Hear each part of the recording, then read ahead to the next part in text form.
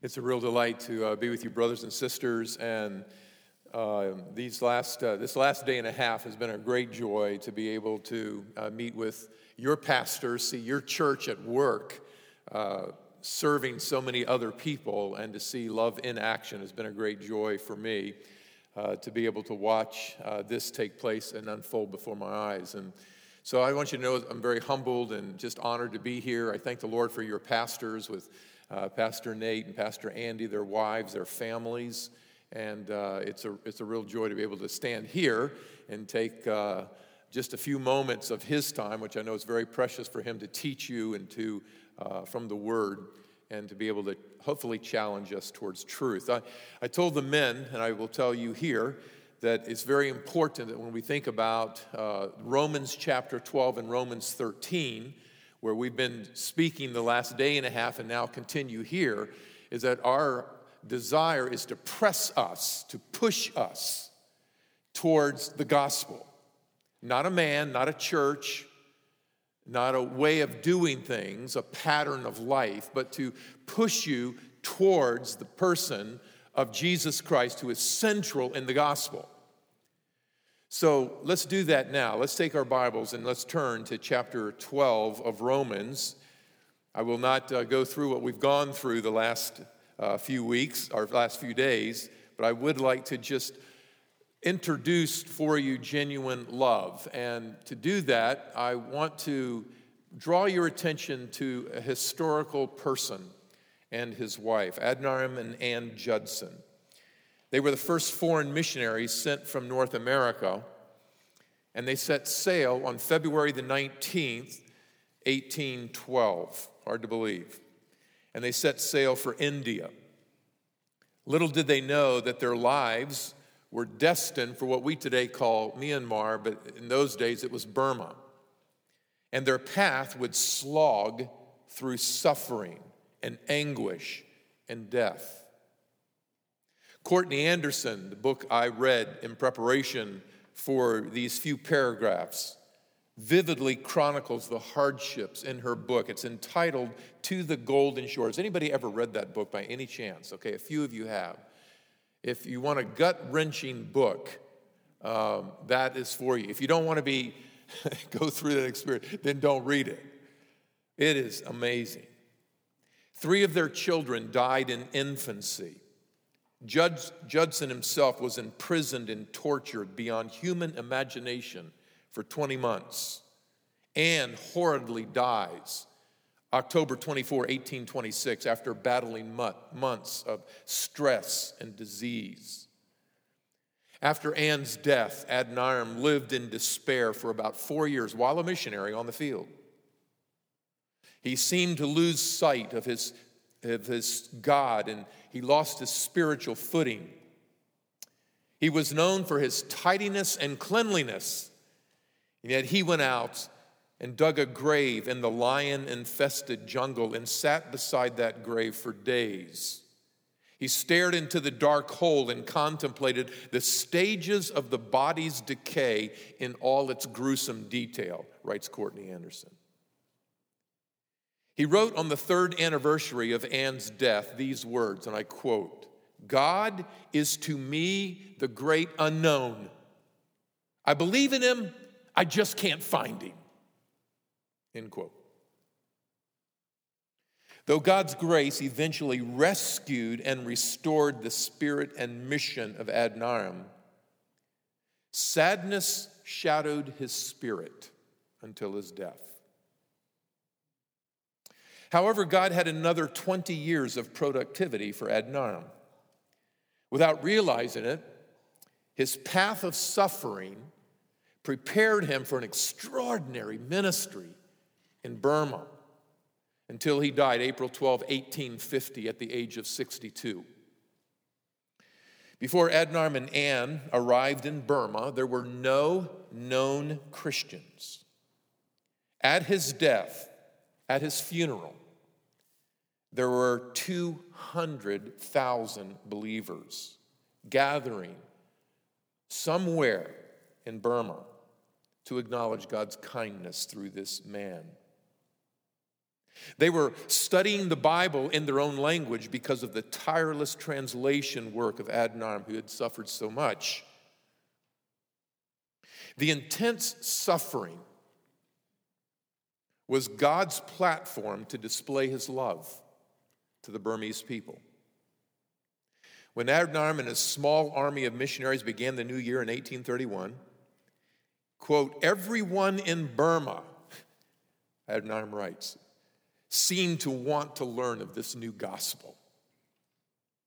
The heartaches of Adoniram and Ann became the soil in which thousands of Burmese were planted for Jesus Christ. The plan of God is now clear. Out of the severe trials of God's two servants, an entire nation is introduced to the love of God in Christ Jesus.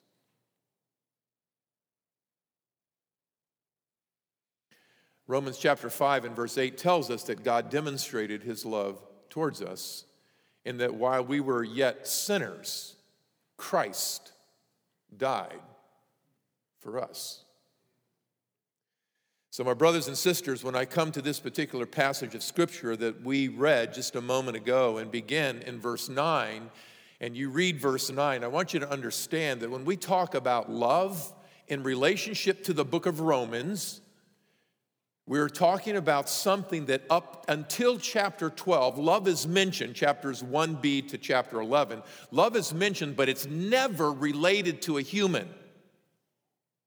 Love is always related to God, just like the verse I quoted to you, chapter 5, verse 8. God demonstrated his love towards us, and that while we were yet sinners, Christ died for us. Or the end of chapter 8, what can separate us from the love of Christ?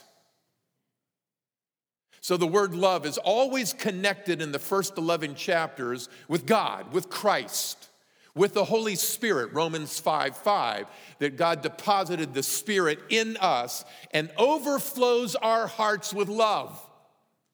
Speaking of the Spirit as the source of this love.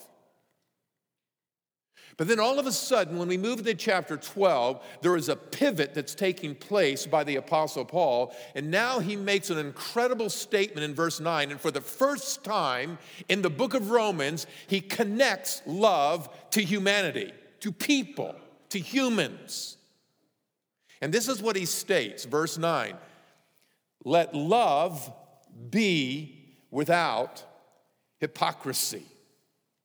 Let love be without hypocrisy.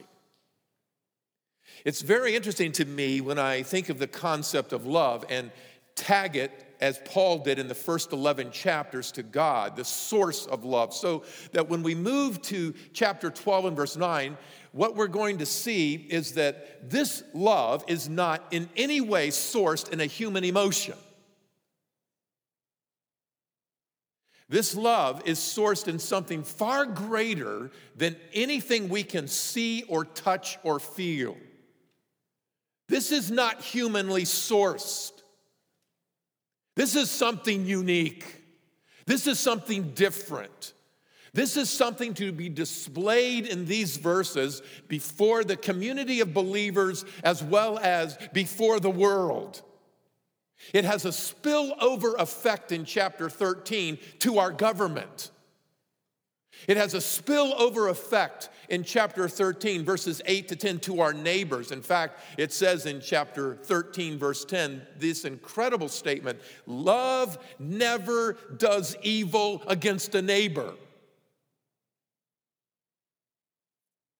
So when we talk about this love and we put it in the context of this letter of Romans, I want you to understand, men and women, we are talking about something that we need God's Spirit to intervene in this moment if we're going to understand what this text is saying about love. Because it's something that's not normal. So as I look at this text and I'm challenged by it, I'm amazed that when you look at your particular text, I don't know if you have italicized words or not in yours. I'm using the Legacy Standard here. but mine has italicized words, and it says, let love be without hypocrisy. Interestingly, there's no verb. So in the original text, it says love without hypocrisy. And it's a noun. Agape without hypocrisy. I love what John Stott writes about this in his commentary when he says this. What Paul is saying is from a word from the Greek stage, hypocrisy. It's a word for actors. So, Stott says, the church is not to be acting. It is to be the genuine product of the gospel when it comes to love. There's no hypocrisy. There's no stage acting. In other words, on the outside, saying one thing, on the inside, full of hatred towards that person, or bitterness towards that person, or unkindness towards that person. Love without acting. And what he's going to do is unpack that phrase. In fact, I think most commentators are correct when they say that this is sort of a generic, general heading, and everything all the way down to verse number 21 is going to come underneath this.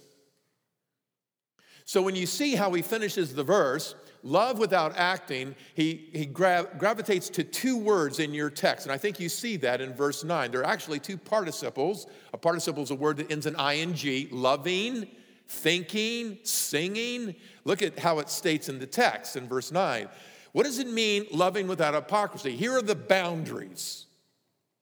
Boundary 1, hating what is evil. Genuine love that comes from God, sourced in Him, continually hates evil in ourselves and around us. Secondly, it says, the other boundary is it's gripping or clinging, holding fast to, I like the word gripping, what is good. Stiff-arming evil, gripping good. These are the two boundaries in which love plays out without acting. And it's interesting to me how he works through the passage, and look at the very last verse in verse number 21. Notice what he says there as he concludes everything that he has said about love. He concludes this way: never be overcome by evil, but overcome the evil with good. Evil becomes the instrument by which good is displayed. I love what the Swiss theologian Friedrich Godet says about this. He said, only love from God could ever make this masterpiece happen. To think that evil is the instrument by which good comes out of. By the overcoming of the evil, this good is displayed. So when you pick up chapter 12 and you look at verses 9 to 21, it's within a context of Paul challenging the church, the community of believers there at Rome, all these house churches, challenging them concerning very important and life-altering, transformative, if you will, concepts. And one of those he spends the most time in 12 and 13, is this concept of love. It's totally different than what a normal person would think. And the way he displays it is this. When you look at verse number 10 down to verse number 16, he talks about the concepts of love, singular, the concept of love within the community of believers. And then notice what he does in verse 17. You'll see this. Never paying back evil for evil to anyone, respecting what is good in the sight of all men. Verse 18. Be at peace with all men. He broadens the scope at verse 17, so that verse 17 down to verse number 21, he is now speaking to the church, the community of believers, but he's moving away from what the community is to do with each other, verse 11 down to verse 16, and this is how the community responds in our world. And then he takes an entire paragraph, chapter 13, verses 1 to 7. This is what it looks like under the government that you find yourself. And then chapter 13, verse 8 to 10. This is what it looks like with your neighbor. And then he concludes verses 11 to 14. He lays out for us, men and women, one of the clearest, most powerful statements on love. As we said yesterday to the brothers, that when you consider how your New Testament is arranged, you have 4 Gospels. These are biographical narratives that God has used through human instrument, Matthew, Mark, Luke, and John. And each one is tapered to give a statement about who Jesus Christ is. And then the second part of your New Testament is one book, the book of Acts. 30 years of history. It's how the early church was to implement what they knew about Jesus Christ. It becomes highly instructive for us as we look at the book of Acts. And then the third part are the 22 church letters, Romans all the way to Revelation. And these letters written to individuals, to pastors, to leaders, to local churches, all of these 22 letters are committing the church, those of us who study and give ourselves to, as believers in Christ, inspired words from heaven through someone who is writing a letter so that it just continues on decade after decade and century after century. And here we are today, AD 57, the book of Romans, and here we are 2023, and it's still alive. It's still alive. So when I look at how this particular letter is laid out, I'm greatly challenged today because the way the 22 letters begin are from Paul's third missionary journey. Romans, 1 Corinthians, 2 Corinthians, and then all the way to Revelation. So that on Paul's third missionary journey, you have 3 letters that the church decided to put in this particular order, and I think rightly so, because Romans is about the gospel. 1 Corinthians, what happens when a local church messes up the gospel? And then 2 Corinthians, what happens to that messenger who produces the gospel and preaches the gospel? Surely life will be sweet for somebody who speaks for God. And 2 Corinthians is anything but a sweet letter. So when I look at the way it's developed for us, Romans becomes a significant statement that the church has seen from the early days that we must capture as a community of believers. And so that's what makes these verses in verse 10 through 16 so powerful to us today. So I hope that as you consider these, that you will understand this was in the context of 2 boundaries. We are stiff-arming the evil and we are gripping the good. And within these 2 boundaries, here's how we are to respond to one another. So let's look and see what the text says. This is how we respond. Verse 10, being devoted to one another in brotherly love. Interesting, there's 2 powerful words that are here, and both of them have to do with family love. And it helps us because when people get saved and decide to walk with Jesus Christ and they begin to be discipled, they come into a community of believers, out of a community that is without Christ, into a small community of believers, and they're coming in not to a new society. Romans 13 will make that clear, but they're coming into a new family. So you have brotherly love. You have family love, words that are strongly suggesting that the church is not just an organization. The church is a family. Secondly, verse number 10 says, and we are to give preference to one another in honor. We are giving preference. What does that mean? It means this, that did you notice when the 2 times that we quoted or read scripture from the screen, what was happening in the background? Anything? Yes. There was some piano music playing. What if the pianist said, I'm tired of being the quiet one. I'm going to be a little bit more forceful so they know I'm here. So she begins to play louder. And Pastor Andy kind of looks over and says, well, if she can go loud, I can go loud. And he starts to raise his voice. And back and forth. I use that as just a very simple illustration because what is the pianist doing? The pianist is giving to us this undergirding thought that moves us in a heart of worship, but plays quietly so that the text comes alive as we read it, giving preference to the text. So this is how our lives are to be as believers within a local assembly. It says here that we are giving preference to one another with honor, which means that we're going to allow ourselves to take the back seat. So this can take place in lives and people. This is very important when you move to chapter 14 and 15 because you have brothers that are weak and brothers that are strong. And if they can capture what it means here in chapter 12, that genuine love has certain boundaries, and first and foremost is that this is a family. And as a family, we're going to give preference one to another. So the strong and the weak within the church are going to give preference to one another. Because the things that are mentioned in chapters 14 and 15 are not doctrinal issues on Christology.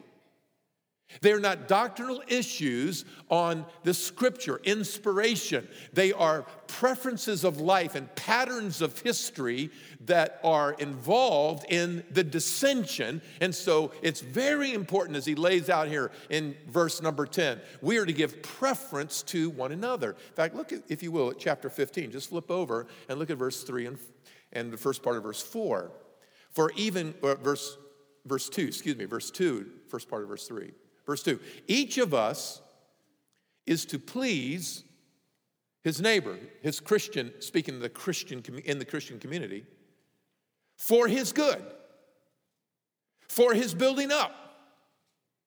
For even Christ did not please himself. So I just stop right there.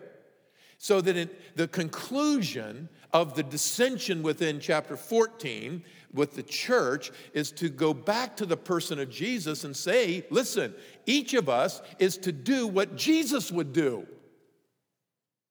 The Apostle Paul made a really interesting statement in one of his prison epistles, and these are the words, if I could just read it to you from Philippians chapter 2. You don't need to turn, but just hear the words that he says. We are do nothing of selfish ambition or vainglory, but with humility of mind, regarding one another as more important than yourself. Not merely looking out for your own personal interests, but also for the interests of others. Have this way of thinking in yourselves. This is how Jesus thought. You see, so brothers and sisters, the idea back here in Romans in chapter 10 is an idea that the Apostle Paul is putting together through the work of the Spirit upon him, and his eyes are, spiritual eyes, are really on the person of Christ when he says, this is how we are to love. We are to love like a family. We are to be able to give to each other preference.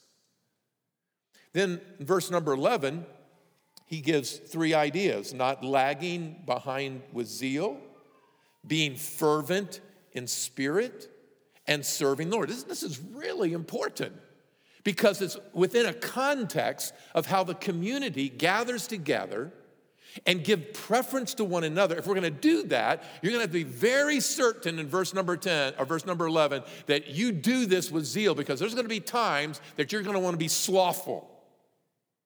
Do I have to do this again? This person really rubs me wrong. Maybe you rub them wrong too, right? But the idea that is taking place is Paul is building his case to help us understand what it means to love without acting. And if we're going to do it the right way, then we're going to have to be people of zeal. We're also, verse 11 says, we're going to have to be fervent in spirit. I think he's speaking here of the Holy Spirit. Fervency is the idea of to boil over. I love what C.E.B. Cranfield, how he takes it. He says this is a hot fire expression that comes from the Holy Spirit. It's a hot fire expression. So that when you look at this in verse number 11, we're not slothful in zeal as we serve the community, but we are hot as fire because the Holy Spirit is our source as we deal with one another. And then it's very important, this last phrase, serving the Lord, because you've got two very strong emotions here, zeal and hot as fire. Those emotions are strong. So the purpose of what we are doing cannot be lost. We are serving the Lord when we give preference to one another. We are serving the Lord when we count this as a family. We are serving the Lord as we begin to think like Christ towards other people. Serving the Lord. So yes, there is zeal and it's boiling. Yes, there is fervency. But we don't lose the purpose of our ministry. We are serving, in serving the body, we are serving the Lord. Notice what else he says in verse number 12. As you serve the Lord, there are three words that stand out in verse 12. You can underline them, you can circle them, or highlight them in your mind. Hope, affliction, tribulation, and prayer. There are three words that if you're going to have a boiling over zeal, if you're going to be fervent, if you're going to serve the Lord, you're going to have to be careful with three words that Paul uses over and over and over in his 13 letters. It's hope, it's tribulation, and it's prayer. You're going to face all three of these within the community. And the beauty part is he begins with a heart of rejoicing in hope, over and over again, rejoicing in hope. In fact, look back at chapter 5 real quickly. Look back at chapter 5 and just look how he does it here, which is so amazing. Connecting it with tribulation. In chapter 5, verse 2, we've been justified by faith, verse 1. Jesus Christ, through whom we have obtained our introduction by faith into the grace in which we stand. We glory in hope. What is our hope? The hope is the glory of God. Remember Romans 3:23? We have all sinned and we have fallen short of what? The glory of God. You can speak to me. I'm just an old dusty professor. Okay, you can speak to me. So we are rejoicing in our hope of the glory of God. That which, when we were sinners, we fell far short of, the glory of God. Now we rejoice that the glory of God is in front of us. It is our future. It is a sweet thought for us. This gives us hope. So rejoicing in that hope. Go on in chapter 5. It says this, and not only this, but we are glorying in our tribulations, knowing that tribulation brings about perseverance. Notice the difference in the way the word is used. Tribulations or afflictions, plural, and then tribulation or affliction, singular. Verse 3, look at it. Not only this, we can glory in our tribulations, like we were glorying in the hope of the glory of God. Really? Yeah. Knowing that each tribulation is bringing about perseverance. And perseverance, proven character. And proven character, here it is again, hope. And hope never puts us to shame because the love of God has been poured out within our hearts through the Holy Spirit who has been deposited within us, who has been given to us. You see, when Paul connects these things back in chapter 12, when Paul is connecting these things of hope, tribulation, and prayer, it's not all of a sudden for the reader that, oh, well, let's put together hope and tribulation. No, Paul has been doing this all along in the letter, building and building and building, so that by the time you get to chapter 12, he's going to take love and swing it around from God to you. And this love is sourced in the Spirit, so that you are capable of these three words: hope, affliction, which you will face, and prayer. Because the affliction keeps us on our knees, constantly in prayer. God, how do I work through this personal issue? God, how do I work through this family issue? God, how do I work with my wife, with my husband? God, how do I work this out with my children? Children, how do I work this out with my parents? So when you consider what is taking place in this biblical text, brothers and sisters, I just want you to understand that Paul is building a case so that the church loves without acting. We really are sincere from the inside out about what this means. And then verse 13 of chapter 12, he gives two incredible statements that are not spiritual gifts at this point. They're just something the whole church does. We're sharing, contributing to the needs of the saints, and we're pursuing hospitality. Your home, and remember, I think is a great statement because these are house churches. Your home becomes exhibit A to the demonstration of the grace of God. My dad used to often say before he passed away, your home is your larger self. How many times us boys heard this? Your home is your larger self. You want to know what somebody's like? Look at their home. So that's why it's important when you looked at your pastors way back, you didn't just say, boy, he sure can put nouns and verbs together. Or boy, just look how good looking Pastor Nate is, I get to see that every Sunday. Really? I mean, that's what we're talking about? No. You look at 1 Timothy chapter 3 and Titus in chapter 1. It's character, it's character, it's character, it's character. It's the home, it's the home, it's the home. Because if somebody is to stand up by the grace of God and only by the grace of God, they have been on their knees and they're working through issues themselves within their home life. So they can come and stand before you, not as perfect individuals, but individuals who are dominated by the grace of God. I will work through this issue through the biblical text. And so what's happening is they're pursuing hospitality. Their home becomes an exhibit for the gospel, and people are coming into homes, your home. And you're sharing meals, and you're with one another building these relationships. And when you see people having need, you're not just saying, hey, deacons, go get that need. It's not that at all. This is what you are to do. You are to contribute to the needs of those saints that are hurting. Take care of it yourself. Do it. Because we're talking about a family community.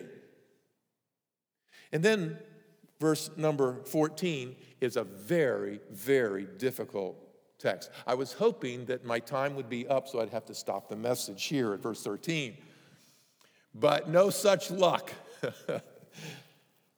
14 is very difficult for comment. But remember, from verse 11 to verse 16, this is all towards the community. And notice what it says in verse number 14. Bless those who persecute you. Now, let me give you a little hint to help you. The word persecute is the identical verb as the verb in verse 13b, pursuing. You saw pursuing hospitality? That's the identical verb that you have here in verse number 14. Bless those who are pursuing you in an improper way. You are pursuing others, verse 13b, in a right way. But there can possibly be people in the church, in the community, who pursue you in the wrong way. Here's what I want you to do. Bless them. Don't curse them. You say, how in the world? All you have to do is just look at the example of the Apostle Paul. Just take 2 Corinthians chapter 10, chapter 13, and just look at people he had led to Christ, and he has to defend his apostleship because, you're saying that my words are not good words. My life is not really what I'm saying it to be. They are speaking in a wrong way about the apostle. He led these people to Christ. He started this church. Or a little bit later in Philippians 1, there are going to be public statements made against the person of Paul. So it will increase his prison time there with Caesar. Think of that. They're preaching to increase the prison time of Paul. Really? Because God is looking at the heart. So when he writes here in verse number 14, bless those who are pursuing you, bless and don't curse them, Paul understands very well what that means personally. He doesn't stop and put an asterisk and say, let me just tell you about so-and-so. He's allowing the Spirit to use this so that you can love without acting. Verse 15, circumstances fluctuate. So we're going to be rejoicing with those who rejoice, and we're weeping with those who weep, because circumstances change. I mean, you can come in one Sunday, and it has been fantastic, and you can come in the next Sunday, and there's going to be somebody just literally weeping because of the circumstances of that particular week has crushed them. So we ask you as a church, individuals, to go up to them. Rejoice with those who are rejoicing. Thank God. Bless God. Those who are weeping, you're putting your arms around. You're weeping with them. Verse 16, you're having the same mind toward one another. There it is. You're not cherishing pride, haughty of mind. You're willing to associate with those who are humble, that the world may look down upon and say, look at the way they live or what they don't have or whatever it could be. When you come into the community of the family, we are family. And so when he says that here, he is saying to them, verse 16, don't be wise in your own mind. In other words, don't become your own accountability person. Don't be your own counselor. Be wise, but not in your own mind. All of these things, brothers and sisters, all of these things are within the community. And then he spreads it out, verse 17, 18, 19, 20, and 20. He spreads this all out. He says, now, because this love is sourced in the Spirit, it's overflowing your heart, it's going to have amazing effect in your neighborhoods, in your society, about you. It's amazing. Why? Because 2 Corinthians chapter 5, verse 14, Paul writes this, the love of Christ controls us. We are possessed by the Spirit. Being possessed by the Spirit means that there is a love that is flowing out. Romans 5:5. It is flowing out. It's gushing out of us. Do you realize that the only reason that the reason I don't love is because I'm stopping what the Holy Spirit is trying to pour out. It's the most incredible thing to think about what God is asking of us. The fruit of the Spirit is, what's the first one? Love. So it spills out into our neighborhood. Look what it looks like, verse 17. We can't spend time on it, we can just read it really. Never paying back evil for evil to anyone.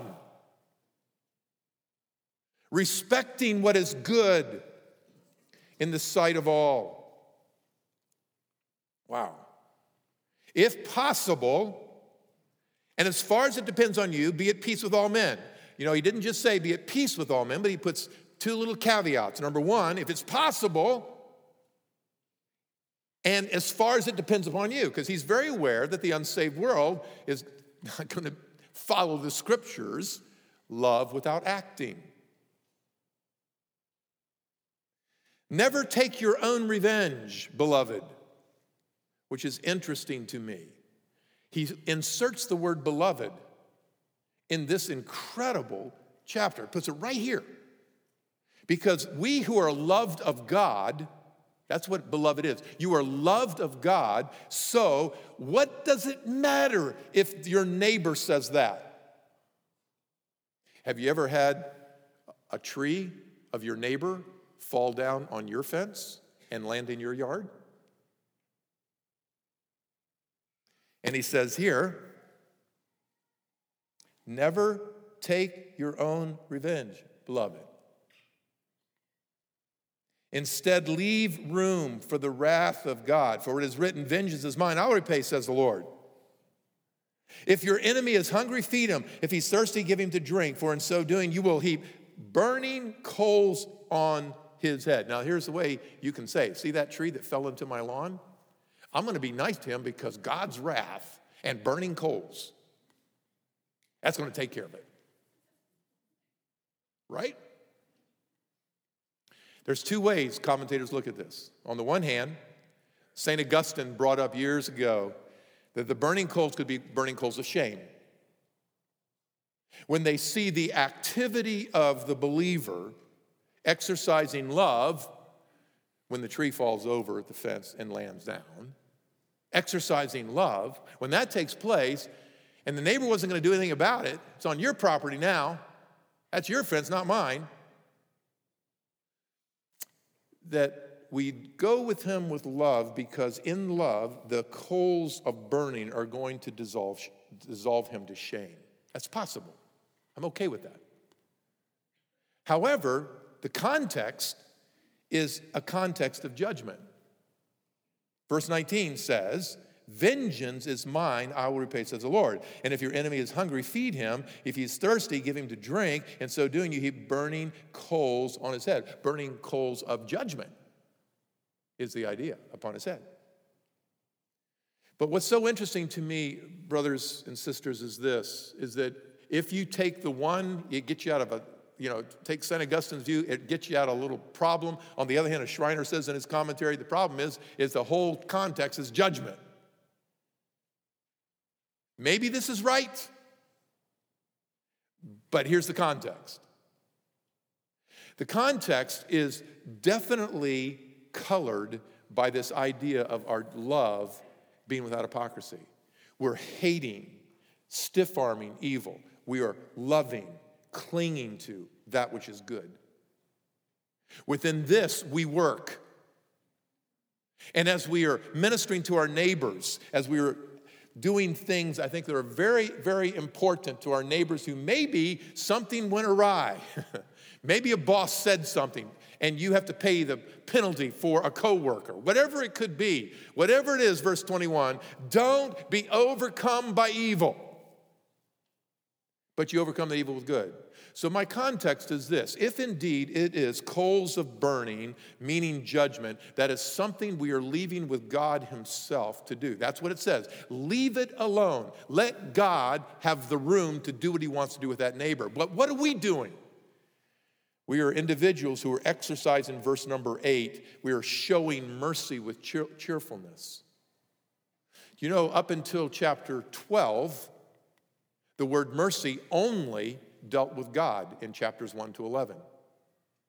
Like love, mercy in chapter 12 is going to pivot, and now it's going to be identified with humans, believers, who are now doing what the Holy Spirit asked them to do. You can actually show mercy with cheerfulness. You can actually see that tree fall, and you go cut it down, and you take care of it, and you do it with cheerfulness. You're not going to be overcome with evil, but you're going to overcome evil with good. Can I give to you 4 quick applications? My buzzer just went off. Okay, so you've got to be quick. I want this to be an encouragement to you. All right, number 1. Let's do number 1. Here's our first application.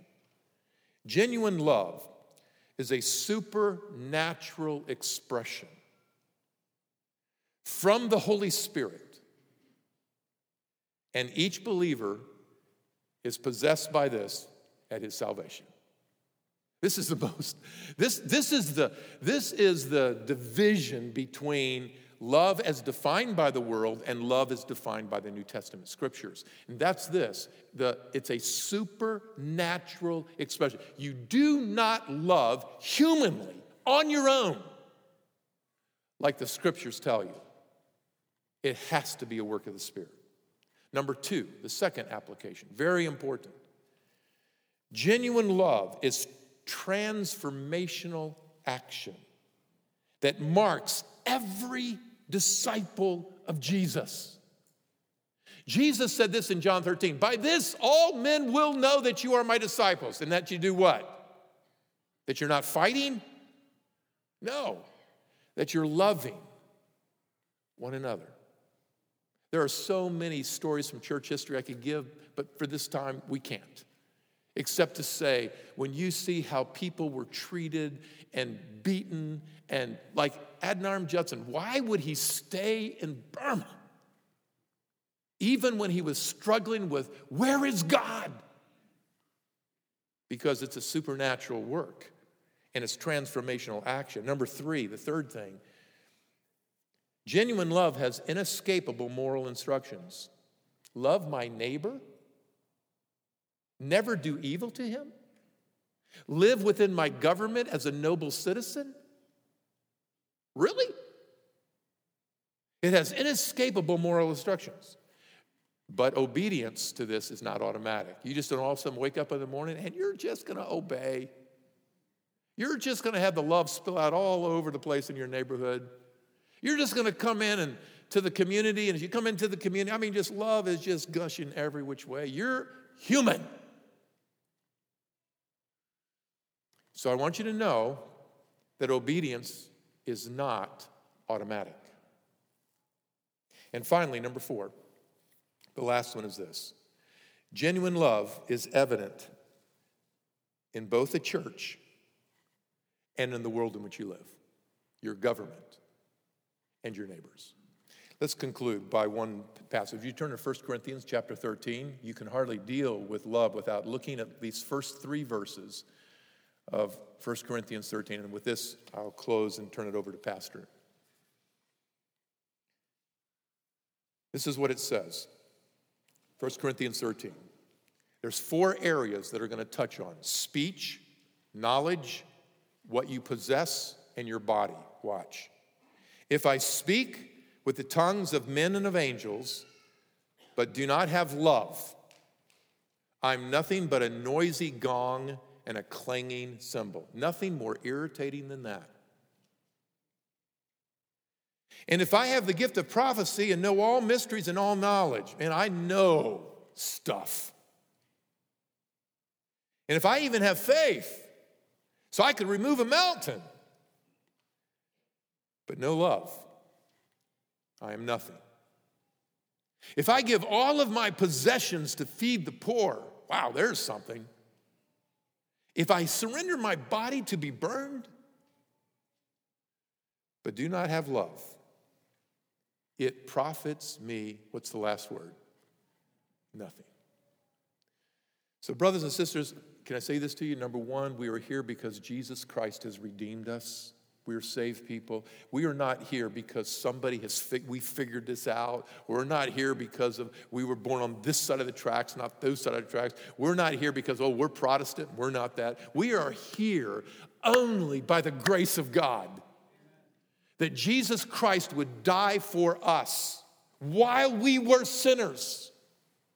And all I have to do is put my faith and trust, surrender to that cross, that is my payment for God's wrath. And I am going to have everlasting life.